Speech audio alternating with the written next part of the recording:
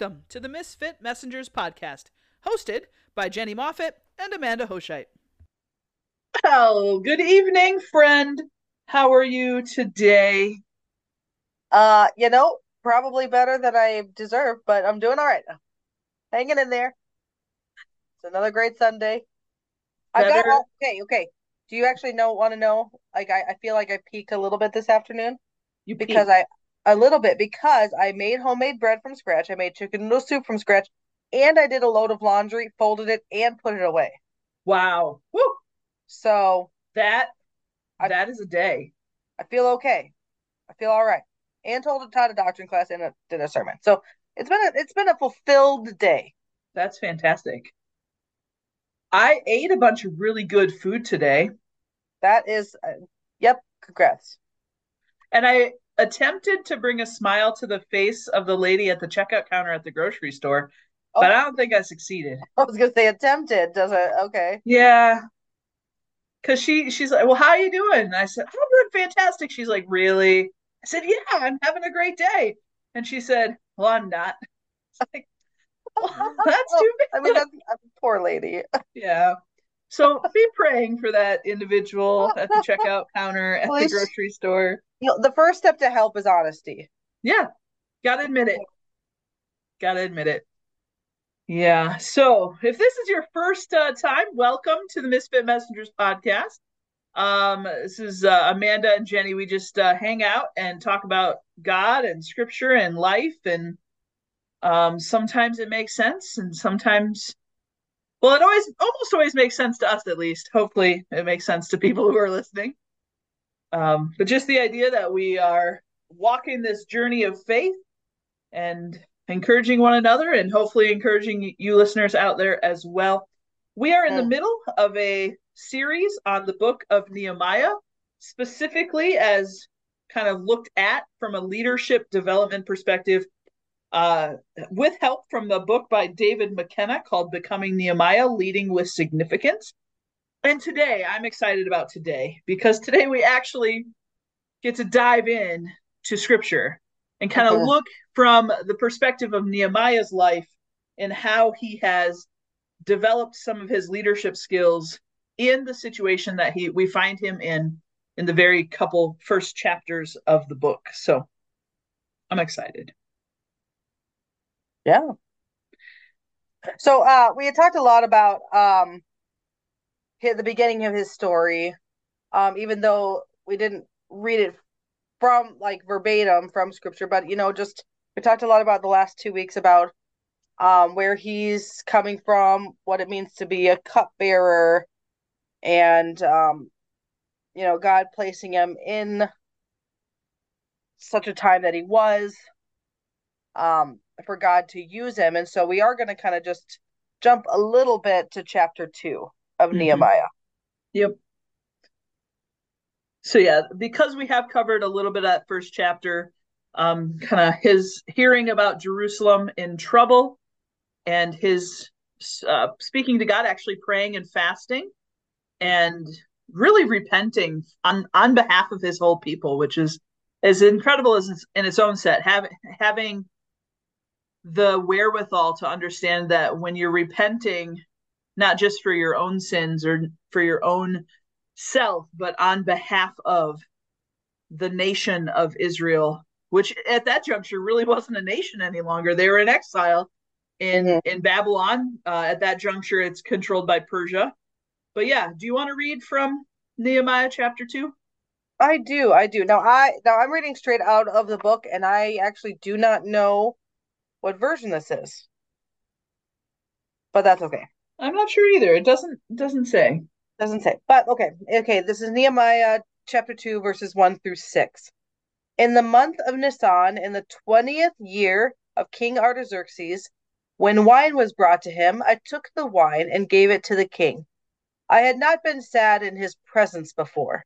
So the king asked me, "Why does your face look so sad when you're not ill? This can be nothing but sadness of heart." I was very much afraid, but I said to the king, "May the king live forever! Why should my face not look sad when the city where my fathers are buried lies in ruins, and its gates have been destroyed by fire?" The king said to me, What is it you want? And then I prayed to the God of heaven, and I answered the king, if it pleases the king, and if your servant has found favor in his sight, let him send me to the city in Judah, where my fathers are buried, so that I can rebuild it.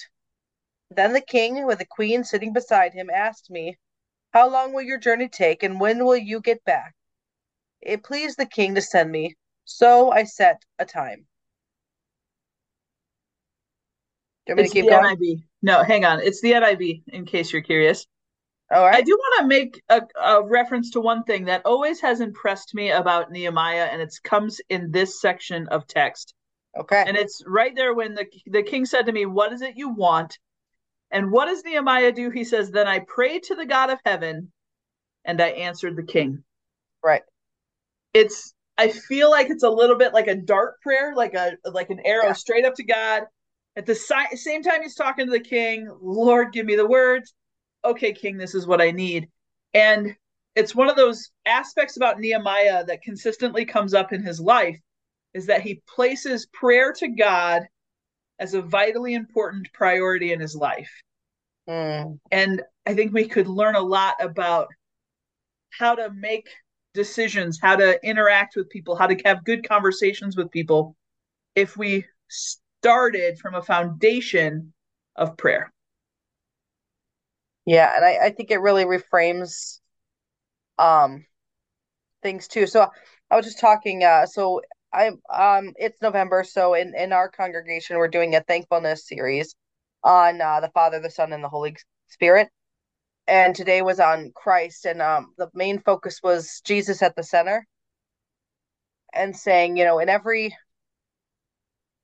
conversation that that you're having with somebody, keeping thankfulness to God for them through the work that Jesus is doing, even if they're not saved, right? But we know prevenient grace that God is still calling and God is still working in their lives.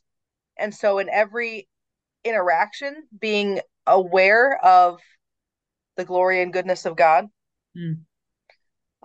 really, really frames that conversation, Yeah, absolutely. especially when people are difficult. Yes. And I'm seeing that here with Nehemiah, not necessarily about thankfulness, but just about an awareness of God's presence. Yeah.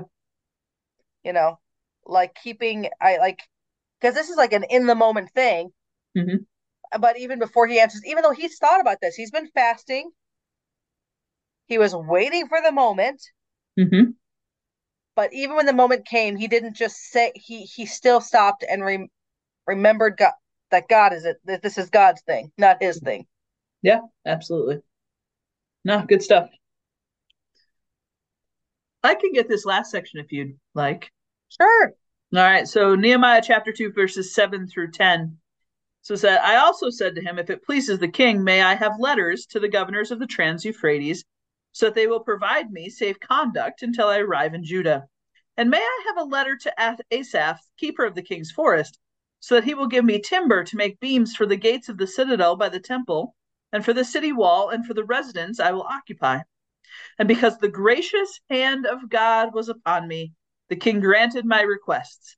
So I went to the governors of Trans-Euphrates and gave them the king's letters. The king had also sent army officers and cavalry with me. But when Sanballat the Horonite and Tobiah the Ammonite official heard about this, they were very much disturbed that someone had come to promote the welfare of the Israelites. Darn Sanballat and Tobiah. They come in later. It's They foreshadowing. do again and again. But so it's interesting. Last time we talked about the kind of four things that David McKenna brings up as far as leadership, and they are context, character, crucible, and competency. So in each of these kind of sections of Nehemiah's life, he goes through each one of those categories. And so in the context of what's going on in Nehemiah's life, and we've talked a little bit about this in the last couple of weeks, that he's a man living as an Israelite in exile in the land of Babylon, controlled by Persians. Artaxerxes is there as the really despotic king. However, he has this kind of soft spot for Nehemiah. And no doubt, if Nehemiah has been a gracious and loyal servant, that makes some sense, right? But the context is definitely, he's not in a position of any power really, in and of himself. He's a man under authority, and yet he's kind of positioned himself in the context in which he is ready for the next thing. And that's, one of the things that we sometimes get bogged down on is, well, if I were in this position, or if I were in this place, or if I was in this job, or if I was in this situation, I would do X. And I think what this book kind of looks at is that doesn't matter about what you would do if you were in.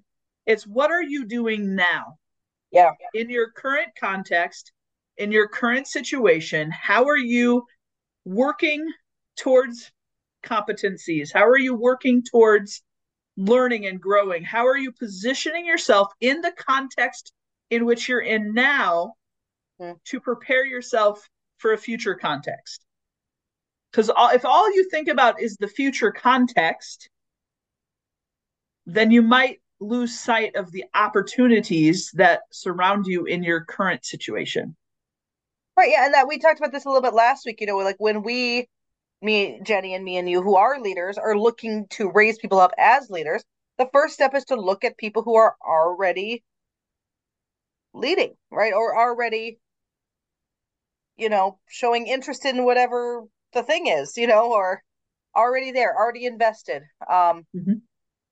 Even without recognition, right? That's kind of your first step of who's already here, right? Who do I already have? And I like what the author talked about in this chapter. He talks about the fact that Nehemiah became such a good leader is because he knew how to serve. Yeah. Yep. He knew what it was like to be under authority well. Because we find this in every context, in families, in business, and whatever. There are people always who think, yeah, like you said, if I was in charge, it'd be different. If we just got these people out and I got in there, then all the problems would go away and everything would be fine. And that almost never ever plays out well. Just even historically with different countries taking over other countries and stuff, it just generally doesn't work out. Right. But Nehemiah knew how to serve well. And like you said, he positioned himself just humbly and graciously, but also had the courage to know what to ask for. Right. Because so sometimes, now you're not supposed to do this all the time, but sometimes I put myself into characters of scripture. Okay. And I'm thinking, if this was me, honestly, I've grown up in exile. I'm serving in the palace. I hear that the walls are, the temples has been built, but it keeps being eroded, and the walls keep getting torn down, and all these people are like sheep waiting for slaughter, and I'd be sad about it, like Nehemiah. But if the king asked me, what would you do? I might even just be like, what can you do? Yeah. You know? Oh, alas, what can be done? Like I know I don't like that about myself, but I think that's my honest Absolutely. thing of like, you gotta wonder though. He didn't go to the king immediately upon hearing the news. right. He prayed and fasted first. And I think sometimes we want to rush to a conclusion. We want to rush to a decision. We want to rush to the next thing. Right? We live in a instant oatmeal society, right? Mm-hmm. Gosh, if it takes Facebook 30 seconds to load, you're going to the next thing, right? Mm-hmm. But he waited, and maybe during that fasting and prayer time, he got a revelation of this is what it's supposed to look like. Or maybe he just got the Spirit kind of gave him a peace or a calm about when the time is right, you'll know. Yeah. And I'll give you the words, or I'll give you what, or maybe because he did live in the under authority, right? He serves well under the authority of the king. Maybe he had seen and observed enough in his job to realize what he would need to actually build the walls of a city. Yeah. Because he paid attention around him. And if he's the cupbearer to the king and he's in the middle of the court, when the king is hearing different requests for things, or with his advisors or with his political guys, he's listening and hearing and remembering all these things. He's noticing these things. And so maybe because of his experience of being in the court, being around the king, being around power and authority, he's observed and kind of made mental notes of those things. So when it comes time to say the walls of Jerusalem need to be rebuilt, I kind of know what needs to be done. That's a good insight. That's not something I thought of before. It really wasn't something I thought of before until just right this second as we're talking about it. So that happens a lot when I think about it. But it makes sense that, so one of the things that if good leaders will learn in any context or situation, because they'll be observing, they'll be watching, they'll be noticing things that no one else notices. And honestly, David McKenna puts that Nehemiah was a first-class noticer. And it makes sense that if you can notice the little details, if you can notice the things around you, you can anticipate needs. Right? I think of it as, he actually talks about it, I think, as there's a point guard from basketball, must be in an era that was before my time, that had a signature no-look pass, was this guy's kind of signature move. And why could he give a no-look pass? Well, because he observes far enough ahead on the court to know where his teammate's going to be. So he doesn't have to be watching. He doesn't have to be looking, because he just knows he can pass it to that place and that teammate's going to be there. Someone to be there, yeah. And so, if you're noticing and anticipating things, just tuck that away. Sometimes you don't need it in the moment. You're like, okay, well, I'm just going to tuck that away for maybe another day. I'm going to tuck that interaction away. So yesterday, once a month, our congregation, we do a movie night, and we're in the process of watching through the Chosen series, which is the TV series by Angel Studios about the life of Jesus, and more specifically, the disciples. And of course, there are things in there that are definitely in Scripture and almost verbatim, and then there are other things that are extrapolations, and definitely a film about the Bible rather than being straight Scripture. Right. But there are things that you can notice between interactions of people that, if you're paying attention, can foreshadow to things that will come. You're like, I see what you did there. Right? But the same thing can happen in real life when you're interacting with people, when you're noticing the way people are sitting. I mean, think about the king noticing that Nehemiah is sad. Yeah. Right? If Nehemiah had never come into the presence of the king sad, and for him to notice that was a perfectly divine opportunity for Nehemiah to step up and to speak the words that he spoke. And so there's lots of, so I love kind of the competencies that David McKenna pulls out that Nehemiah has learned under these years as a cupbearer, and actually before he became a cupbearer.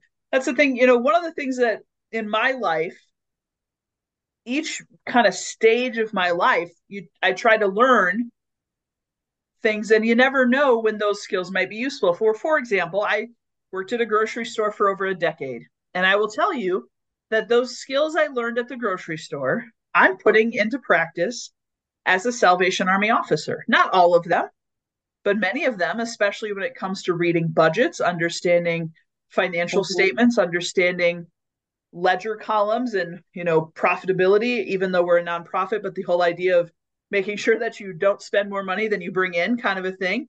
But also ways in which to handle coats for kids and toys for tots.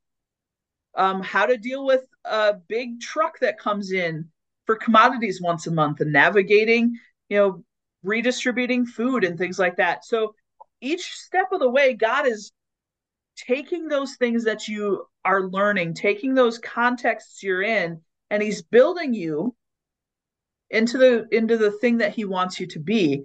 Well, and same thing. So I studied theater, right? Which I think Yep. we talked about a little bit too. Yep. And the same thing goes, right? When you're in theater and you're on stage with someone, you have to be anticipating the next person's lines and movements and nuances to know if something goes wrong, they forgot a line or a prop wasn't brought out or XYZ. You need to be able to adapt quickly to keep the scene running, you know? And that's something I've had to do of read people's cues, read the room, read the nonverbal, to anticipate if something is going wrong, to be able to wing something up, right? And those are all, again, the Holy Spirit has used that for good in my context, right? Those are skills I never thought. I just really thought I wasted all my money in college, which is kind of true. But but God is still using, that stuff. No knowledge is wasted. Agreed. Some more competencies that he pulls out from Nehemiah. So yeah, I want to get back to real quick before we jump into the other ones, is that authority thing. That Nehemiah learns to serve under authority. Here's a kicker, friends. It says this. In the case of Nehemiah, he's under the heel of an authoritarian boot. He has a choice. Will he be a wimp, a rebel, or a leader? The way in which an individual handles authority is a key to leadership development. Friends, you might be in an authoritarian situation where your leader, your boss, your employer, your parent, your fill in the blank is an authoritarian. Now, it's not fun to be under an authoritarian leader. That's not an enjoyable experience generally as a rule. But you kind of have a choice. Are you going to be a wimp, a rebel, or a leader? And I can tell you that only one of those is helpful. Because if you're going to be a rebel, then you're probably going to get squashed. And if you're a wimp, like a doormat, you're probably going to get squashed. So how do you lead? And this is where Nehemiah kind of shines in this context. He figures out how to not lose his identity as a Jew, as a follower of God, in the context of being under an authoritarian king. That's a pretty nifty skill set if you can have it. Even so, because he grew up away from it. Yeah, absolutely. So, friends, if you are under an authoritarian, please don't be a wimp. Please don't be a rebel. Just be a leader. Because you can lead from a position of no authority. There's a difference between authority and leadership, right? They aren't synonymous terms. You can be a leader without having any authority whatsoever. Oh, yeah. 100%. In fact, he uses an example. I don't know.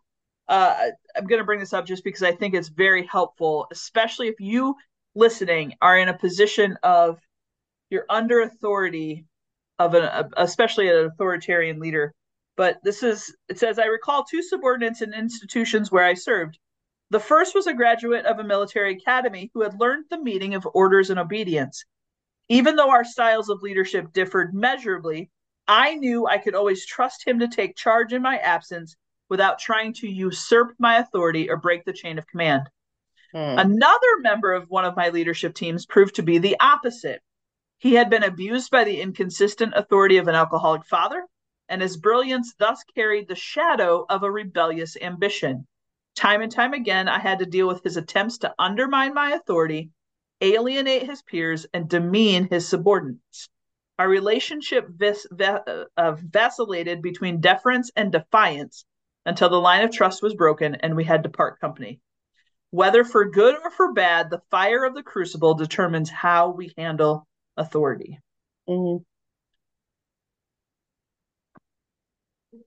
Right. Well, that's again what you said, right? That proof is in the pudding. Yep.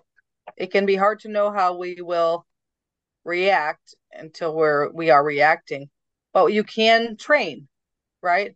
Yeah. Just like how they train horses to ride on the carriages like in New York. Yeah. It goes against everything in the horse's nature to be there. Right. Right. How do they do it? Right. They train it. Um, I have a random question, Jenny. Yeah. Uh fight, flight, freeze, or fawn, the Yeah. reaction triggers, right? Hmm. Which one are you? I'm not any single individual one. Okay. It depends on the context. It depends on who I'm with. Hmm. Depends on usually what is needed in the situation. I tend to react very differently based on the company I'm in, um, because I tend to, in my life, traditionally, like as I've looked through, I tend to fill a gap that is needed. Gotcha. Is how I've worked. So if everyone else is freezing and action needs to happen, I will act. I will fight or flee, depending on. But I will like do the thing that needs doing. If someone else has taken charge and I kind of feel like their actions are tolerable, then I can freeze. But usually I fill in the gap. I've been a gap filler for most of my adult life. Um, so if no one else is taking, I dislike immensely a vacuum of leadership. So in any given group of people, generally it is really hard for me not to just jump in and take charge if no one else is. Hmm. So how about you? Um, I freeze. It's the worst. It's the worst of all of them. Inaction, inaction is not always the worst thing. It depends on the thing. So the other thing is about what's the context of the situation, because sometimes waiting is actually the best move. Yeah. Let this situation play out. Now, if it's a car accident and someone's bleeding to death, freezing is not the option, Well, right? one time I was almost hit by a car because I got scared and I just stopped in the middle of the road and was like, ah, You probably don't do that. Probably don't do that that. was like, this is the worst. Now, I did But freeze in a moment in Hungary where a young woman got hit by a car and run over. But that's because that's, I literally went, I don't know how I can help. I can't dial 911 because that's not a thing here in Hungary. I don't speak the language, so I can't, like, I just don't know what I'm supposed to do. So I froze then, but other people were in action because they could do, because I was like, I no idea what to do in emergency in this foreign country. Anyway, I will tell you though, I am different though when it comes to my children. oh, I'm sure you fight. Yeah, absolutely. Yeah.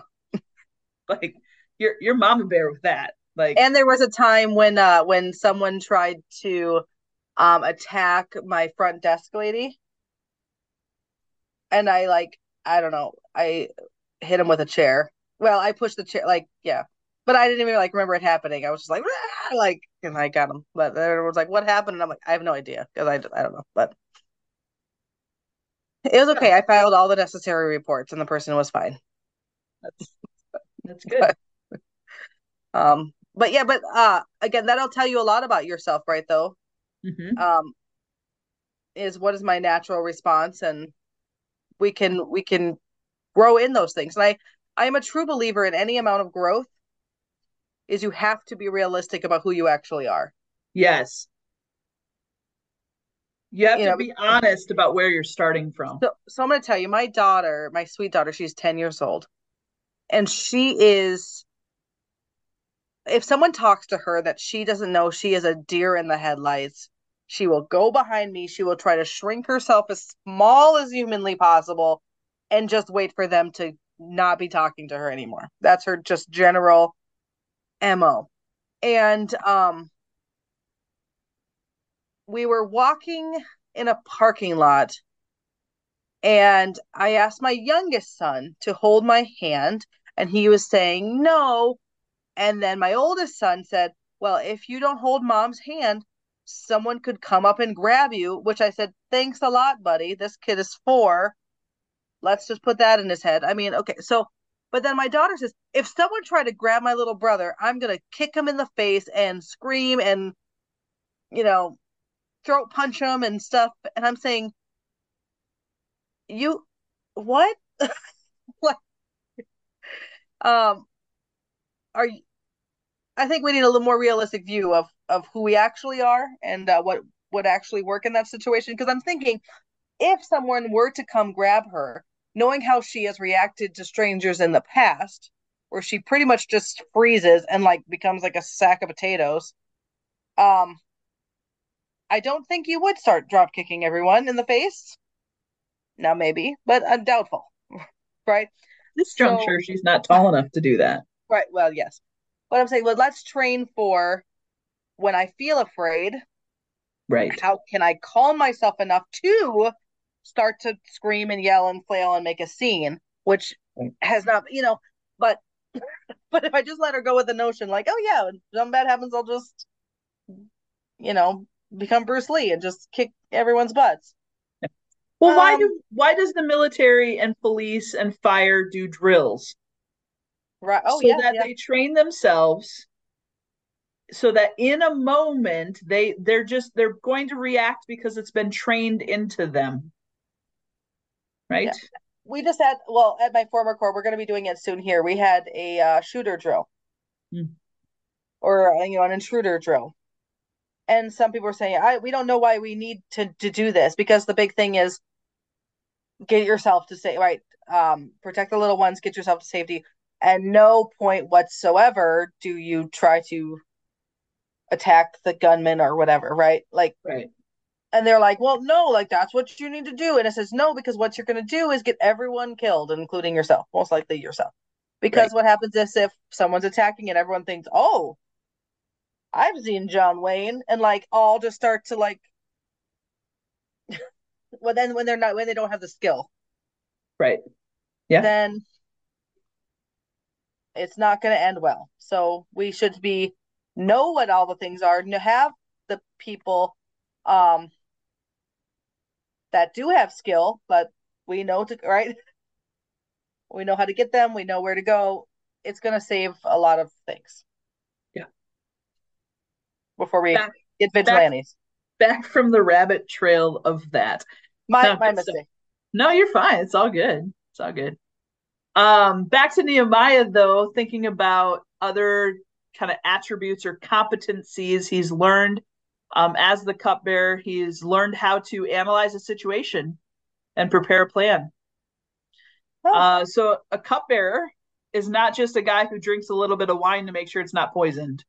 There's more to that job than that. And so he's got to prepare a plan and analyze the situation. Another defining characteristic, and I love this one and I brought it up a little bit, this first class noticer, this observation person. They have a broader vision of the field for leadership action and see a wider range of options for leadership choices than non-leaders.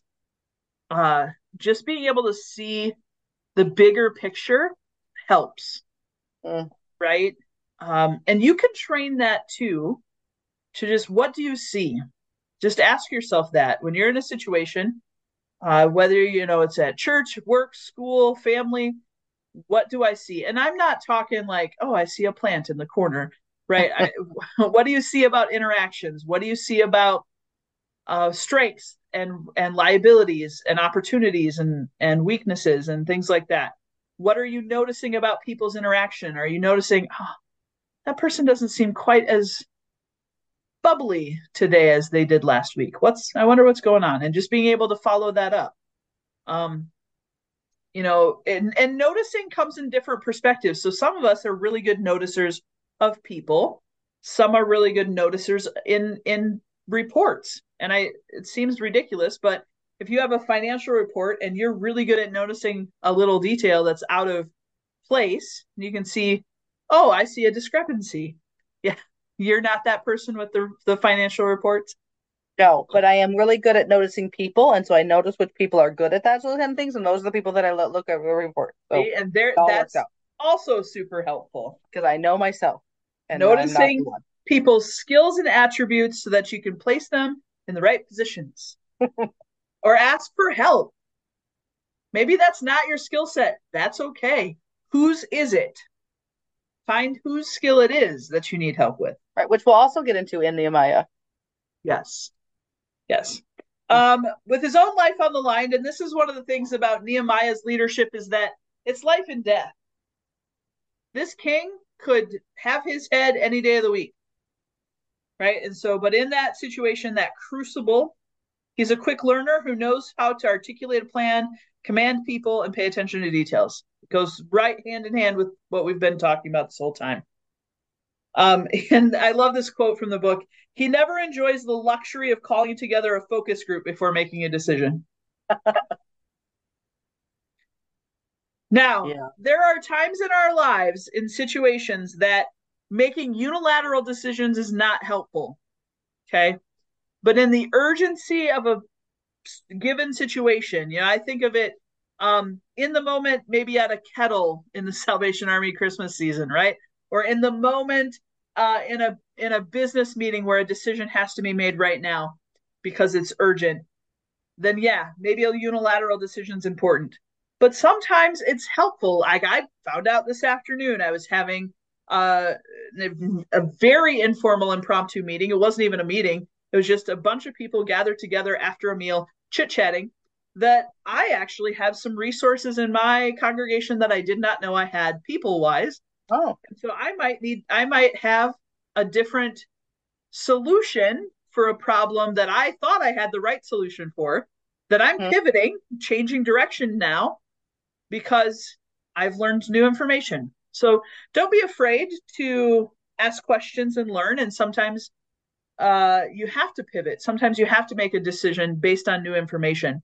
And that's honestly just as important as being decisive, is knowing if that decision was wrong and being able to back it up a little bit and say, you know what?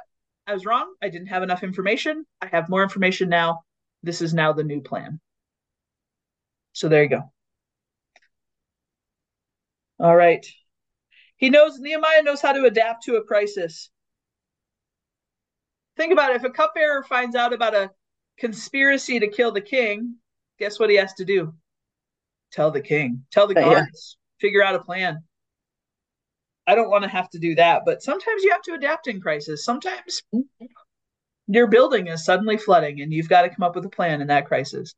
Or sometimes your heating went out, or this has happened a couple times. Our walk-in freezer just dies. Okay, what are you gonna do? What's your plan? All that food's gonna go bad if you don't do something. What's your plan? And be able to adapt. Mm-hmm. You have to sometimes be a crisis manager.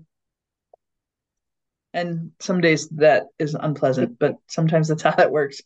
And finally, it says Nehemiah learns how to be accountable for the results of his work. And frankly, that can be some of the harder parts of leadership, is owning. So I cannot remember who told me this, probably my father, possibly somebody else, but that you will always get more blame than is due you. Like you get more blame than you should get when something goes wrong, especially as a leader. But you also get far more praise than you should get when things go well. Mm-hmm. So really, you should take all the blame when things go wrong and spread the praise when things go right. Because at the end of the day, if you're the leader, if you're the actual leader, not a leader in a subordinate position, although I will tell you that owning up to mistakes is a vitally important skill set as a wannabe leader, as a developing leader. Because if you can't own your mistakes, who would trust you with more authority or more responsibilities? Is it hard? Heck yeah. It's not fun to own up to mistakes. I think you were telling me about something you read about a guy who got promoted, right? Yeah. Yep. He got promoted because he owned up to his mistake. Yeah. And worked through, navigated how to deal with that mistake. like the fall, navigated the fallout of that mistake.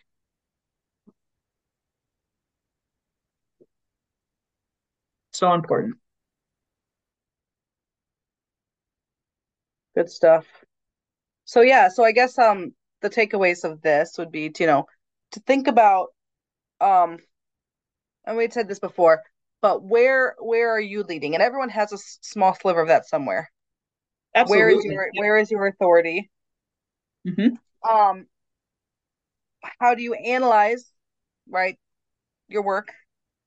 Yep. Analyzing situations, right? Yeah, I think I would even add to that, know your response triggers. Yeah. Who are you and who do you want to be? Right. How do we get there?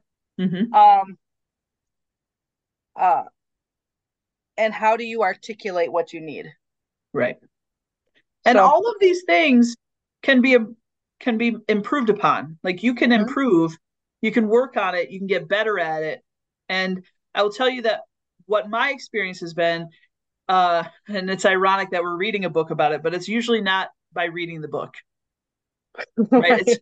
It's about, which is ironic because I know we're reading a book, but the idea of doing it in situations and doing it when it's hard, especially when you have to admit mistakes, or especially when you have to ask for help when you feel like you should already know. It's okay to ask questions. It's okay to not know all the things. You're going to Mm-hmm, walk into situations as a leader, as well as even a not leader, that you just don't know all the things. And it's okay to ask. It's okay to ask for help. It's okay to ask skill sets from mm-hmm, people around you that you can say, hey, I don't know anything about this thing, this X thing. This X thing needs fixing or needs dealing with or needs whatever. Who has some skill sets in this thing, right? And being mm-hmm, able to make that plan work. Now, Nehemiah's situation is unique because he has to be a little bit authoritarian in the context that he's in, right? Because he can't pull together a focus group. He can't pull together necessarily as a cupbearer all of the extra people around him. Now we're going to see that change as he moves contexts, right? As he changes geography, as he changes what he's doing, what his aim is, what his goal is. And that works in our lives too. Where you are now compared to where you were 5 years ago or 10 years ago or 15 years ago, or I don't know how old people are who listen to this, but it's going to look different in the context that you're in. And so you have to also adapt to what are you doing, where are you at, who is around you, that sort of thing. So final thoughts, Amanda? I mean, yeah, I kind of got one. Okay. Or I kind of said one. Okay, so I don't mean to take this too long, Okay. but I love old movies, Okay. particularly the Criterion Collection. Are you familiar at all with the Criterion Collection? Kind of film noir, 1930s, 40s, Okay. kind of stuff. And there's this movie called The Admiral, The Admiral Crichton. Okay. And this, I don't know what just brought this up, but this movie is about this really fancy family, very rich, on a yacht, and they bring their butler on some kind of excursion, and they get a big storm hits, and they get stranded, shipwrecked. Okay. And in this scene, the whole hierarchy goes because the butler is the only person who has any skill. Okay. So it's like the butler, the master of the house, the missus of the house, their two daughters, and then the two daughters' fiancés. And he is the only one. So they're trying to like have uh a dinner, like a fancy dinner on the beach in the sand with like the china and the candlesticks that he fished away. Um, and eventually the butler guy says, "Oh, James Barry is the butler."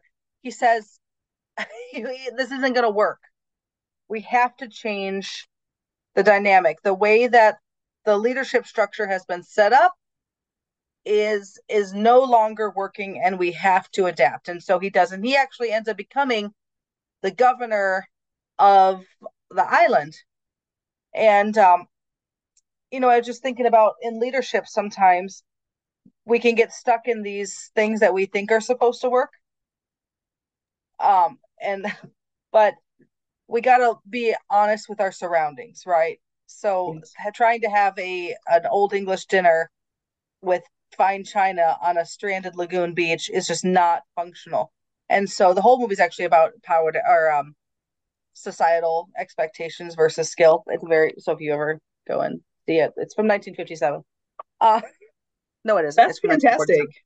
1947. But it's just the thinking of how does leadership develop, right? And everyone had to change who they thought they were in the movie. That makes sense. Based on the need. And in this, we see Nehemiah developing. He from moving from servant to leader. But in our own lives, right? God is, I think, continually calling us to be more than we think we are. Absolutely. And to pay attention to those nudges. Yeah. Right. What is bothering you in the world? Or we can do something. Yeah. When we pray first and ask God to be the leader. Amen. Good stuff. There's so much more, but it is definitely past time. But we will continue this conversation next week. Friends, thank you so much for listening, especially those of you who have been kind of with us since the beginning. Hopefully, we continue to bring material that you appreciate. We always welcome comments and feedback, and especially if you use like Spotify or Amazon, if you want to leave a review, we love to read those. So feel free to drop us one of those. That would be helpful. So friends, continue reading through Nehemiah, continue praying, and remember that God blesses us. Why? Because we can be a blessing to others. So we can be blessed to others. They both work. For 74 episodes. It's all good. It's late, okay? Yeah, it is late. It is late. Be a blessing to others, friends. We'll catch you guys next time.